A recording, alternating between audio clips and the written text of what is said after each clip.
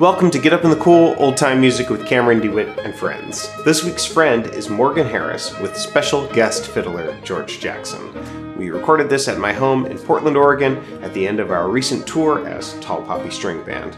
Real quick before we get started, you got one more week to sign up for my 4-part online banjo workshop series on learning tunes on the fly.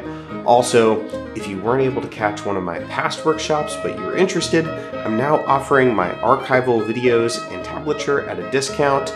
You can find all that at CameronDeWitt.com/store. Stick around afterwards to hear how to keep up with this week's guests. But first, here's my interview and jam with Morgan Harris and George Jackson.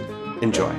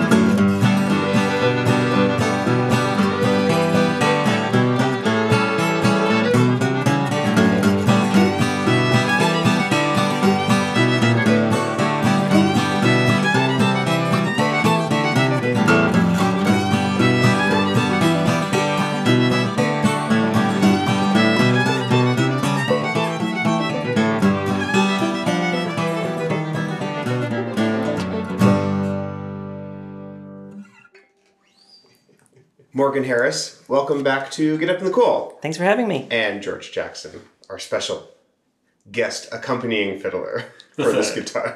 George Jackson, the fiddler. Thanks for having me, Ken. Yeah. So, I have been hyping you up for so long as my favorite old-time guitar melody player that I have neglected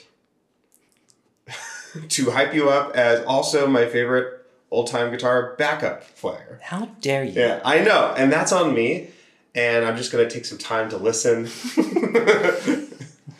and reevaluate. Be with your family. Yeah.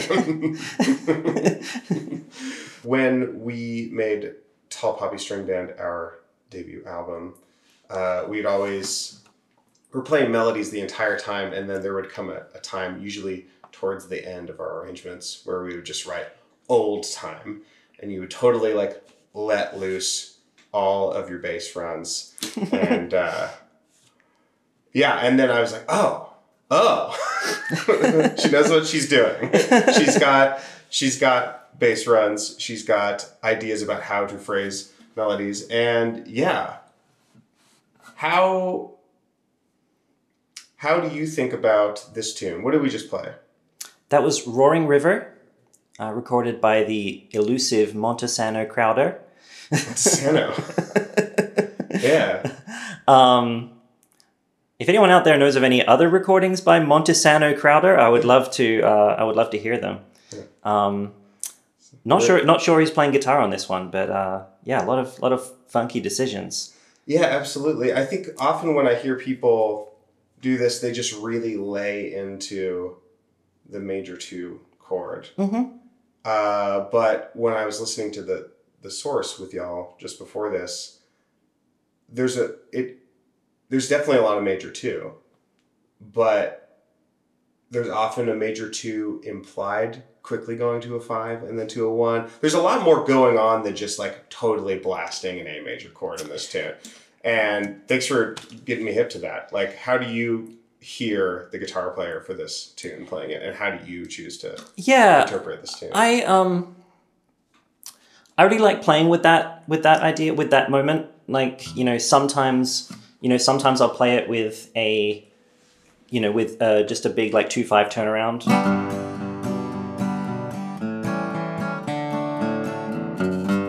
And then a little delayed resolution up to the G.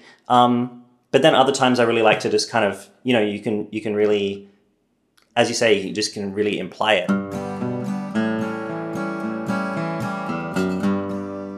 Just the bass run, which kind of is so associated with the 5 chord that it kind of feels like a 5 there.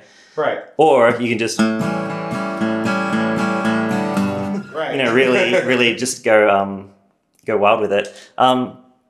So yeah, that's a kind of moment that I really like playing with and kind of doing differently as I go through the tune, depending on what kind of sound I want. And I was noticing while you're playing, I've been trying to have more old-time guitarists on. Big Bluegrass G, 4-finger G, has been like having there's been a lot of defenders and hot takes, like pro Big Bluegrass G in old time. I'm noticing, for the most part, I think you're just using 3-finger G. Mm-hmm. Is there a particular reason that you're doing that for this tune, or would you, in other tunes, go to 4-finger G? I don't think it's that important. It's very important. Everyone's talking about it. The hottest discourse right now. Yeah. I vary things depending on like what voicing I want. But yeah, I do tend to default to the 3-finger G, just because I like that sound. One place where the Bluegrass G comes really in handy, especially the one where you're not playing a note on the 5th string, and you're just muting that string, is just as a neutral G. So you're muting the A string. Mm-hmm. Yeah. Yeah, and a lot of bluegrasses will do that as well. Yeah. Big power chord. Sometimes that would even be considered the 2-finger G. Oh. Because it's literally just like they'll like bow with the. Oh, interesting.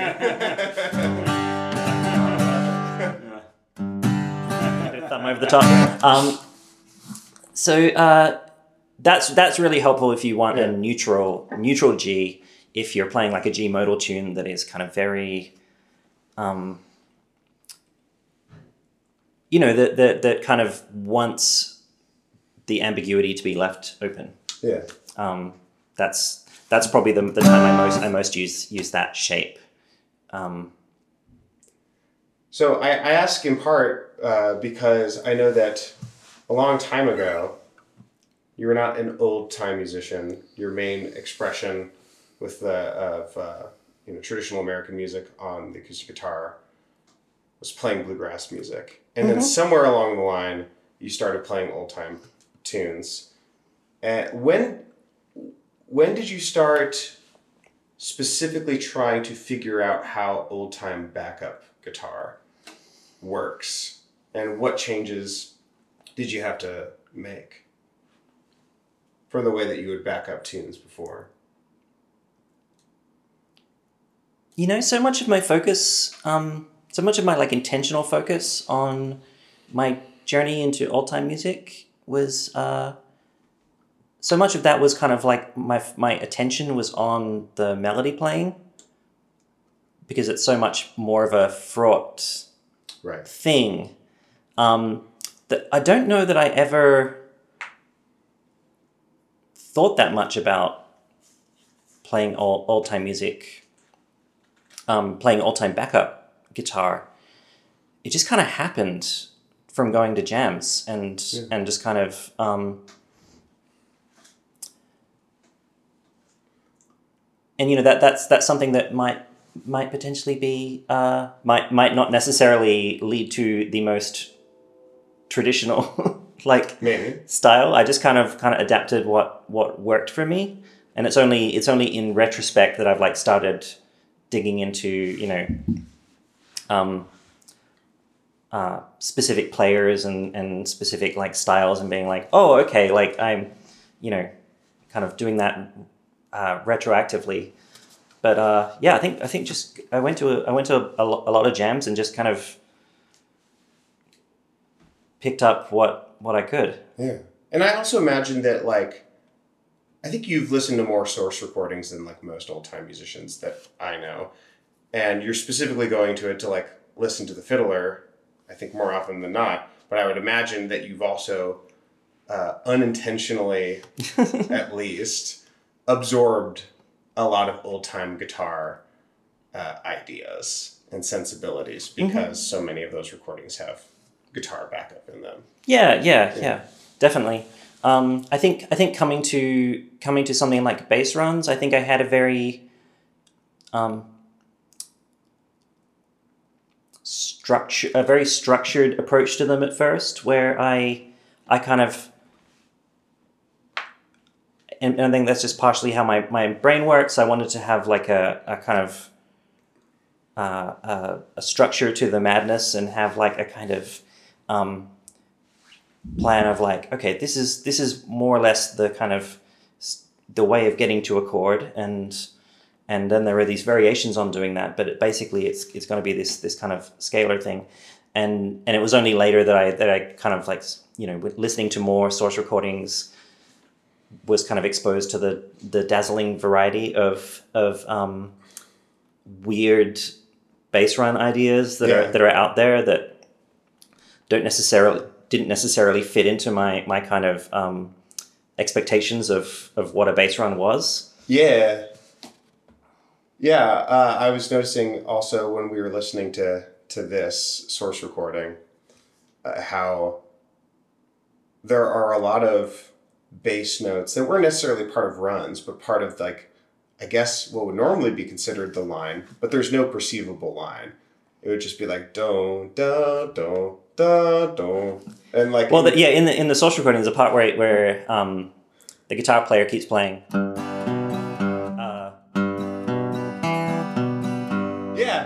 That chord. Why? It's so cool. But that seems like the kind of thing where maybe with your like earlier structured approach, you wouldn't have necessarily elected to do that. Mm-hmm. And I still have trouble like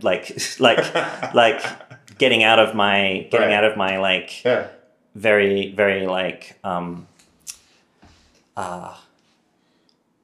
this is the way melody, this is the way a melody should be structured, kind of assumptions about like smooth motion and the way leaps happen, and yeah, I really the more old time guitar that I listen to, like, the more I really appreciate how much of it is about color and timbre as opposed to like leading you down a path to the next chord. And then I think I first started really thinking about it, when from old time music shitposting, because there especially early on in that group, there were so many Riley Puckett memes that people were making, and specifically like highlighting his most unhinged bass runs, where it just like, it's not really a run to, it's like a run away from the tune. And then it ends on like the most troubling notes. And I'm just like, that makes no sense. I love it. maybe I need to let go of some of my like sensibilities about like how to punctuate a tune and what the guitar's role is. I mean, also sometimes you need to be like, "Hey, Riley, stop." Maybe.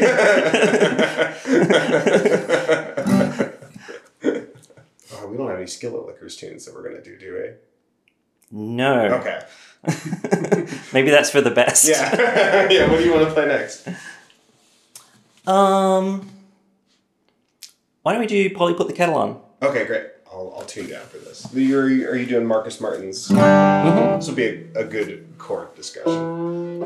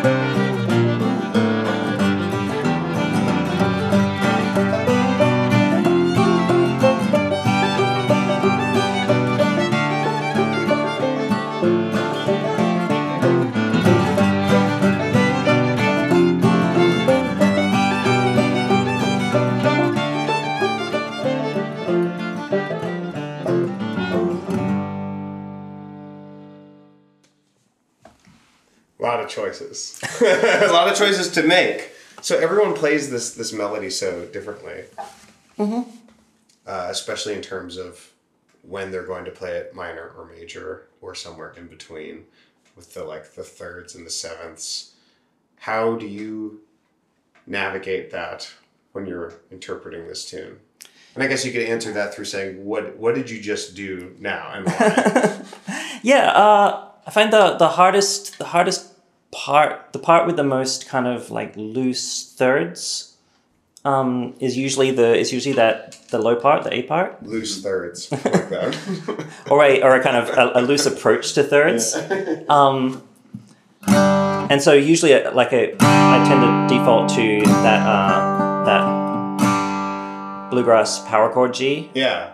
With the muted A string. With the muted A string, just Yeah. so that I can basically stay out of the way of the fiddle.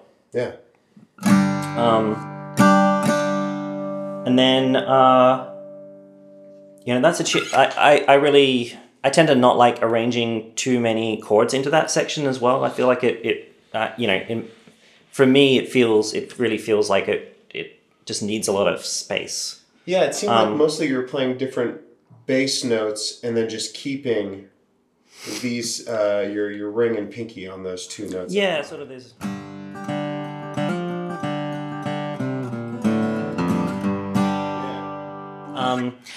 That's an approach that I really like for that tune. Just kind of you get a sense of motion, but you don't really have to make too many kind of big harmonic choices that kind of that could get in the way of what the melody is doing. And then in that B part, I really like going to that 5 chord. Yeah, where do you do it?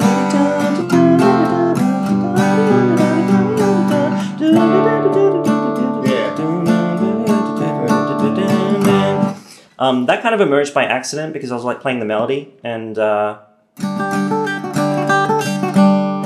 wanted a chord change, but the only note I had available was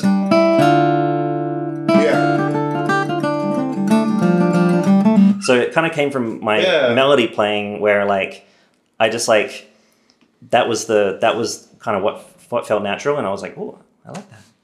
Oh, I love that. I had it drilled into me, I think, from like a really early stages in my like music education, that like I'm never supposed to just like play something because it's like physically convenient or because it lays under the fingers, that I'm only supposed to play what I hear. And over again, I feel like in old time music, I see people making physical decisions as opposed to like premeditated like aural decisions. And sometimes those make for some of the coolest sounds because it's like using a different part of your brain. Oh, absolutely. I mean, I think like just like physically speaking, like so many tunes are the way they are because of the way that the fingers physically lay on the fiddle. Yeah. That's one of the things I love most about a lot of that stuff. The way I've been like trying to teach that in my like lessons lately is saying like, is this part of the tune like a singing part of the tune or a dancing part of the tune? Because like sometimes it's like, oh, this is like a song that has been fiddleified, and then sometimes it's like the fingers are dancing, and it doesn't really matter what the sounds are. Yeah, I love that you made a decision based on your trying to figure out how to play the melody. Yeah, I mean, I played the melody in that way, and then I just got attached to it, and so that's kind of how I hear the tune now. Yeah, other people play that tune differently. Have you ever played this with someone else and then just made totally different decisions? And how do you make those decisions? I mean, a lot depends on like which way, if any, they're trending in terms of the the kind of the big like color notes in the tune, whether you play or or something in between, and then even if you're using, there's a kind of a choice there as to whether you play a G major and get that really kind of crunchy bluesy kind of sound, or whether you go for a more kind of introspective. Right. Yeah, I was going to ask, a lot of the language you've been using is staying out of the way of the fiddle, and I'm wondering, that answers my question. Are there times when you intentionally get in the way harmonically, or like assert the guitar in a way that is clanging on purpose? Maybe sometimes, but it depends on whether I think there's value to be had there. Sure. Whether there's a choice that I think might be welcomed, and and that the people I'm playing with might be open to. Yeah, totally. I mean, I know with that first tune, Roaring River, there's lots of times when folks have there have been times when folks have started playing that without the 2-chord in there, and I'll maybe gently test it out. Yeah. To be like, have you thought of this? Yeah. My favorite thing with that chord is like when for some reason people haven't heard that source and don't know about that chord, and then someone will play it and they're like, oh, a little modern version. And it's like, What should we play next? Yeah, shall we do Rat's Gone to Rest? Okay. Yeah. Do you know that tune? Yeah. Love it.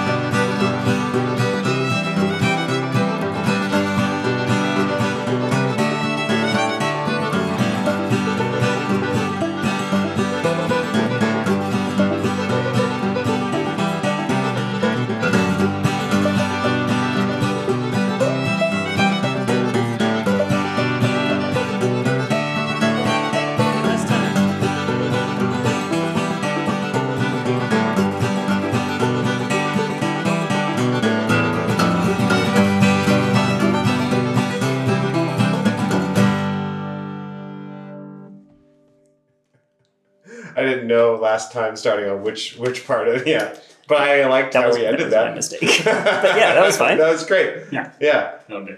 Yeah. Kill. I want to ask you about time. Mm-hmm. How do you conceive of time in old time music and the guitar's role? We've been playing at a variety of tempos so far, variety of feels, especially that Polly Put the Kettle On. There's this sort of like lilt to it. How do you approach marking time on guitar? Good question. I'm not entirely sure. I mean, in terms of feel, like one thing that I think I get a little tired at the boom versus chuck volume debate. Just because, and you know, there's sounds like a Supreme Court president. Boom versus Chuck. as was decided in the case of Boom versus Chuck. I get the point of people who like, are maybe sick of going to a jam where a guitar player is going,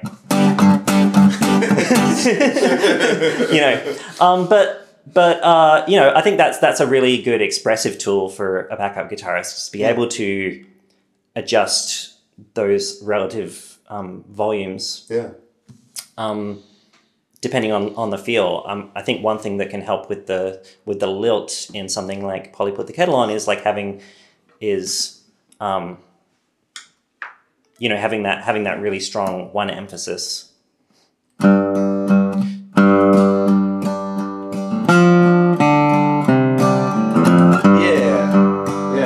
And sort of like kind of letting the space in between those strong beats be kind of a little more negotiable. Yeah. Would you say that is where would you say that lies on the spectrum of Pro boom. Yeah. Reggae to mash.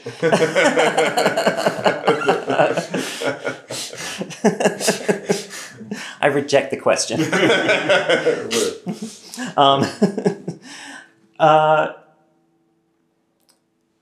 And but there are also sometimes where the feel can really suit a strong backbeat, and that's also something that can change within a tune, just to kind of allow you some room to kind of develop the feel of the tune as you go along, and to kind of give some contrast between different iterations of the tune is like, I think that's just kind of a really powerful tool that you have to express yourself, and it's not necessarily a question of like, where do you as a player fall on that spectrum? Yeah. You're so like boom chuck fluidity. Yeah. All the way. Great.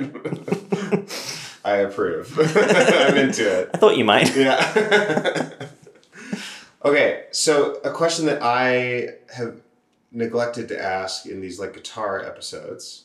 Mm-hmm. I'm always focusing on the relationship between the fiddle and the guitar. I keep forgetting that you're probably making a lot of conscious and unconscious, subconscious decisions based on what the banjo player is doing. Mm-hmm. And I have no idea what those might be. Can you speak to that at all? How do you change your guitar playing based on the banjo playing? I mean, I guess one obvious thing that comes to mind is different banjo players and different tunes. The way banjo players play different tunes will vary on how backbeaty they are, on like how strong the dit of the bum or dit, yeah. Yeah. In the case of bum versus dit.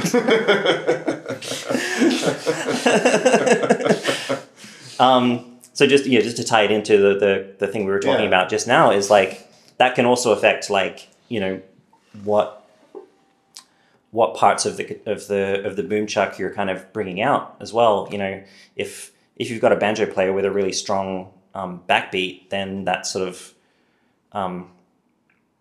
that's a role that's being filled, and right, that you don't need to necessarily kind of do anything to. And then if you were to add even a modest amount of kind of chuck emphasis, it might overpower things and kind of put things to make things too backbeaty. On the other hand, if a banjo player is playing kind of sparsely, that maybe leaves a bit more room for different kind of strummy kinds of things. A little bit of up in there. Yeah. Which I feel like I don't really hear most of the time in like revival playing. Yeah, which is funny because like that's something that, obviously it can be over, it like anything can be overdone, but it's something that I hear and I like in at least a number of like source recordings. Any off the top of your head that you can recall that specifically have up in the guitar? Well, I was just listening to a Carter Brothers and Son recording that was definitely had some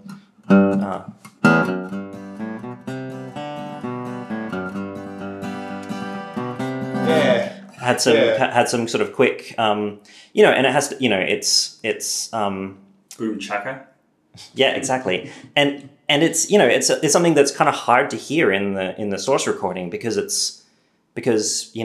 the recording quality. But if you at least in this was one that I was listening really closely to, and I could definitely tell that it was there, which was sort of made possible by the fact that it was just two fiddles and guitar. Right. If there's a banjo there, it's really hard to hear a lot of what's going on with the chuck. Because they're filling in specifically those like those frequencies as well. Frequency, yeah.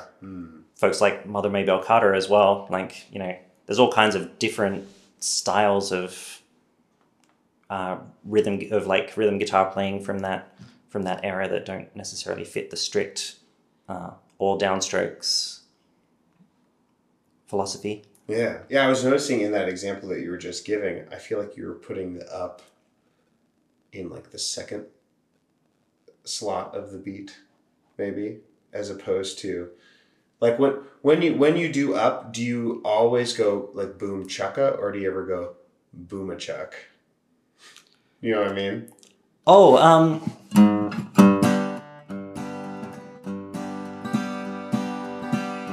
yeah, that's a vibe as well. Like it's one that like I feel like I don't find myself doing that as often, but not for any particular decision, but just like maybe something that I should try and put more of in. One thing that that where the upstroke really comes in handy a lot of the time is to break up bass runs as well. Like, you know, there's a lot of times where I'll do an upstroke, you know, like something like that. Yeah. Just to you know, it kind of launches you into the bass run in a way that's kind of can be really exciting. Yeah.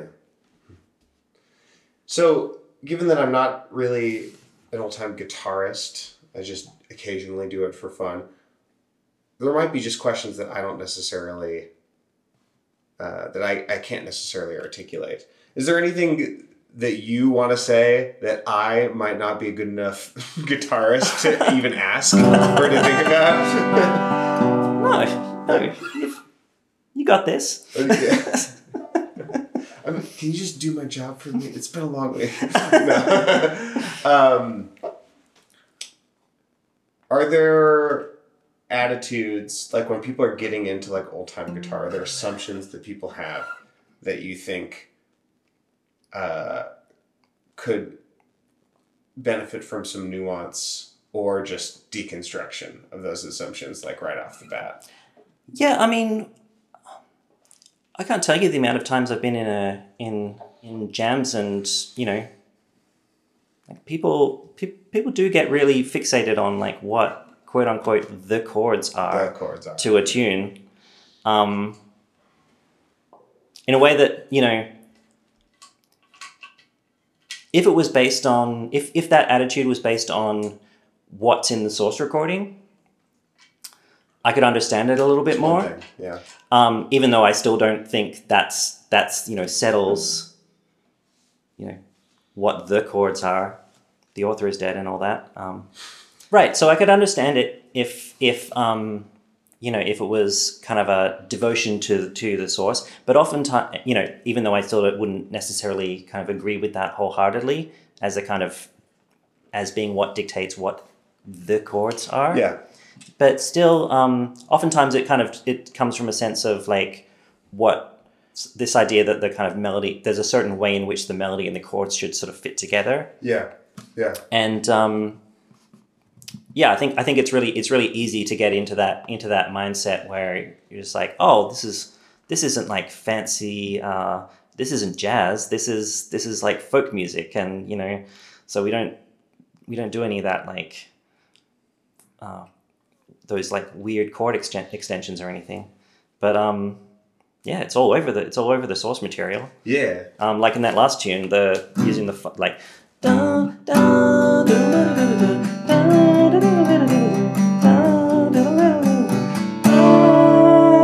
yeah. 9 chord. Yeah, totally.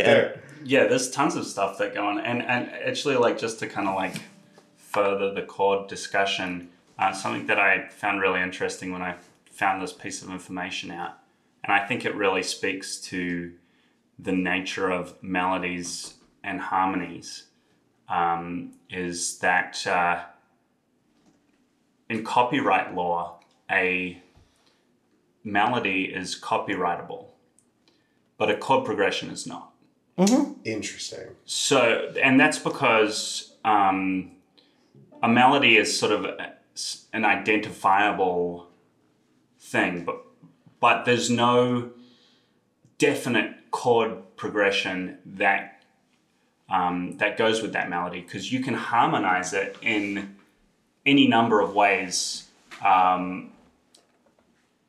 depending on how you want to voice the melody. And there's so many melodies that have the same sort of, or can fit beneath the same chordal structure, that if a chord structure like the blues was copyrightable, that would be a disaster. Right. You know what I mean? So that's a really interesting thing and when people sort of say, what are the chords? What are the chords to this tune? Like as if it's kind of a obvious or immutable fact of the melody. Sometimes a melody very strongly dictates what's going to sound the best, but there's always more ways to voice chords around a melody.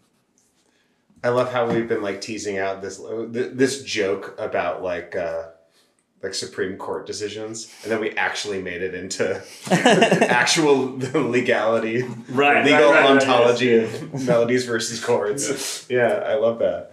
You know, I think some of the most inspired chord choices are just flat out at complete odds with, you know, what's happening in the melody. There's that tune Snake Winder. You want to play a little bit of that? Right. So.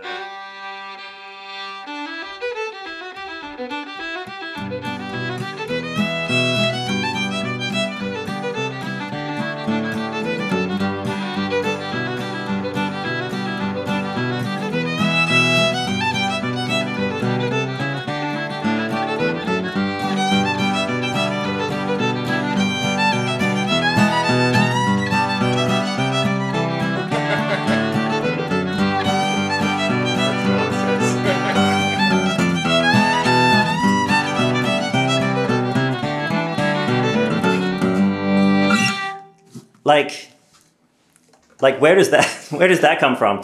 Like in the A part, it makes a certain kind of sense. It's the melody is in E. The melody is in E, and you're playing an E major. Yeah. But you know that's a fairly common thing in the tradition. Right. But when it goes to the A note.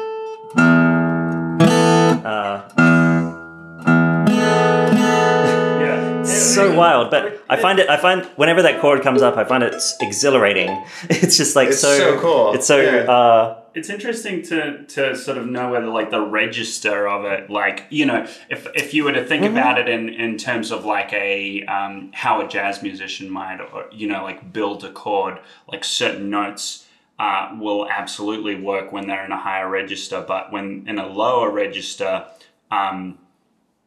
It's a little more tricky. Totally. Play the melody in like an octave down. Right, exactly. So in this case, because it's way up on the E string, and so that's kind of, I mean, it's gnarly, but it's almost like you've got an E major and then like a sus for like way up, which, you know, even that in jazz would be pretty weird, like, you know, because you'd tend to sort of add like maybe a sharp, right.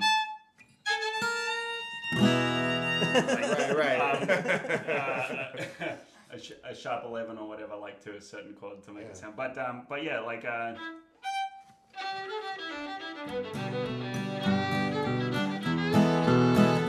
Yeah, I mean, like, really different. Yeah, it's a little more gnarly, perhaps, just in that register, just because it's like, then it's really in the zone of the same notes where the chord's happening. Totally. Yeah. Register matters. It's that's another thing it's really easy to kind of, if you're just thinking of like, the fiddle hits this note, what chords have that note in it, you're also missing out on that information. Right. About like, well, where does it sit? Yeah, I've never heard that source recording before. I've never heard how that tune is traditionally chorded. That is... Well, it was recorded in the 70s. I don't know how traditional it was then. Well, it's an exhilarating is a good, yeah. There's something I feel like what's that health trend where you're supposed to like jump into cold water every day? It was like that. Pretty exciting. Well, the E major chord there is already an exciting color, and the fact that it sort of amplifies into that into the high part is just a really interesting move. And I think it gets some of its legitimacy as well from the fact that you already are used to hearing that chord in the lower part. Absolutely. Yeah, repetition it's kind of like, when they say if you make a mistake, just play it again, and everyone will think, not that was a mistake, but it's the same principle of like you do something once, that adds legitimacy to if you're repeating it, then it's like, yeah, of course, because that already happened. I was also going to say about this that I think that there's a certain glory in, and I got to be careful about the way that I say this because it's really about like the legitimacy of like Western music or music education, sort of instructing that there are certain rules to follow and what can and can't be done. And then to say, I don't want to say that someone was informed or uninformed, in making that decision. Right. But it certainly didn't come from surely the same decision-making process that someone would make if they were given the kinds of information about music that we've all been given, like having learned through music education systems, and I think had we been in that same position, hearing that tune for the first time or having written that tune, we probably wouldn't have harmonized it like that, right? So,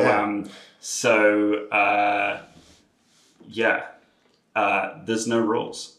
Yeah, I mean, I love that it's like actually using your ear as opposed to like, not that there's ever in music like some sort of pre-discursive like truth or whatever, but like if you don't have this top-down idea of like what should sound good, you're able to listen differently and like have other ideas before you edit them out preemptively. And it goes back to the point I was making about bass runs as well. It's just like really expanding my palette as to what things are possible, like over a static chord, rather than.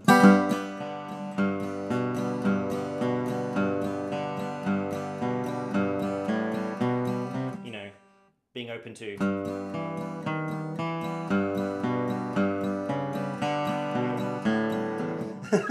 Like, there's a lot of possibilities out there.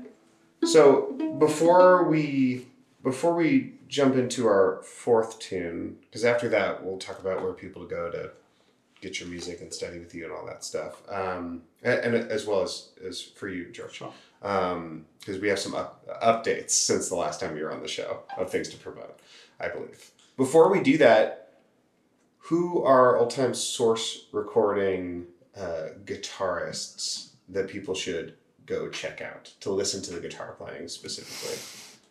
To expand one's assumptions of what legitimate old-time backup is. Yeah, I already mentioned Carter Brothers and Son. Yeah.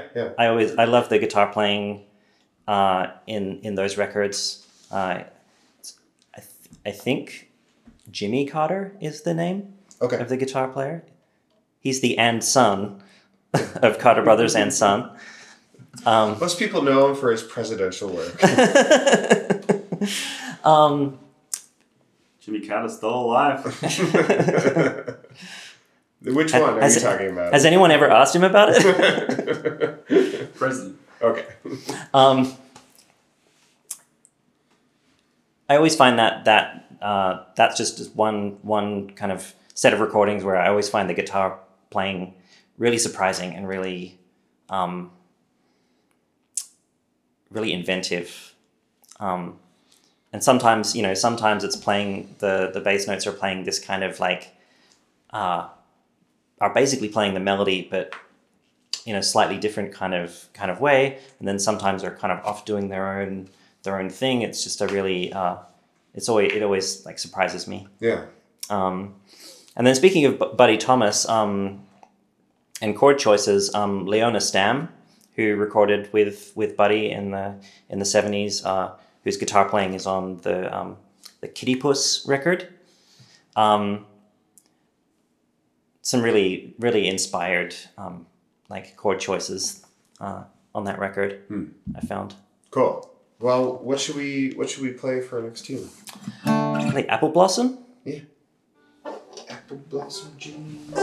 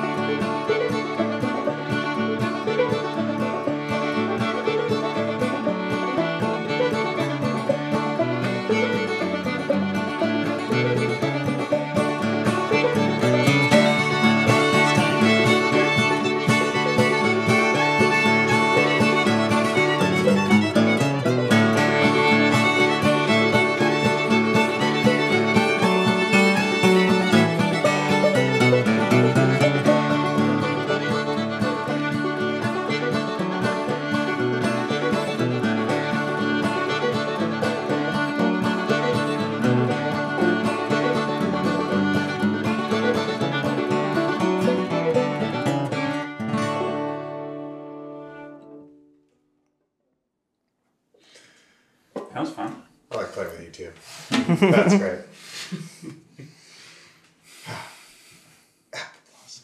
Where do people go to follow up with your guitar playing, your music, to study with you, all that stuff? You can find all my information on morganharrisguitar.com, or come follow me on Instagram at morganharrisguitar. You can find information about reaching out to me for lessons. I do both in-person and online lessons, specializing in old-time guitar, both backup and my particular melodic thing that I do. Lots of stuff in the pipeline at the moment. So if you follow me and keep an eye on my social media, you'll be sure to hear all about that. I've heard some exciting little. There's been some teases throughout this tour about some stuff that's coming. And that's all I'll say because it's your thing to announce. George, since you were on the show last time, you released your Local Trio album. It's so good. I love it so much. Yeah, it's so gorgeous and creative, and the specific blend of banjo, fiddle, and bass is so exciting, and all of the production. And obviously, Frank and Eli's playing is so great. So, do you have anything else you want to say about that after I just gushed about it? Oh, thank you. Well, no, just that, I put out this new album a few months ago now, and it definitely is on the more kind of experimental edge of the intersection of old time and bluegrass and kind of ideas about that, and trying to work on some concept ideas that I had. So yeah, that's fun. I'm glad you enjoyed it. Yeah. I particularly enjoyed the dog noises in it. Oh yeah, there's dog noises. There's samples of source material. Yeah, the Raleigh and Spencer.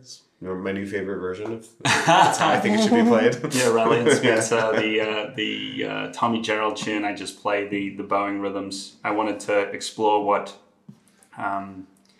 old time music was if you took away melody and you took away harmony and you just left rhythm. And I think it, because that's a big part of what's going on in old time music. So so if you have questions about that, or if you have that question, you can consult my my recording of Raleigh and Spencer. Yeah. Tell me what you think. And my personal favorite from that is definitely the Ferris wheel. Oh, the thanks. George going into pop music as old time string band arrangement. Yeah, it's so great. Thanks. Yeah.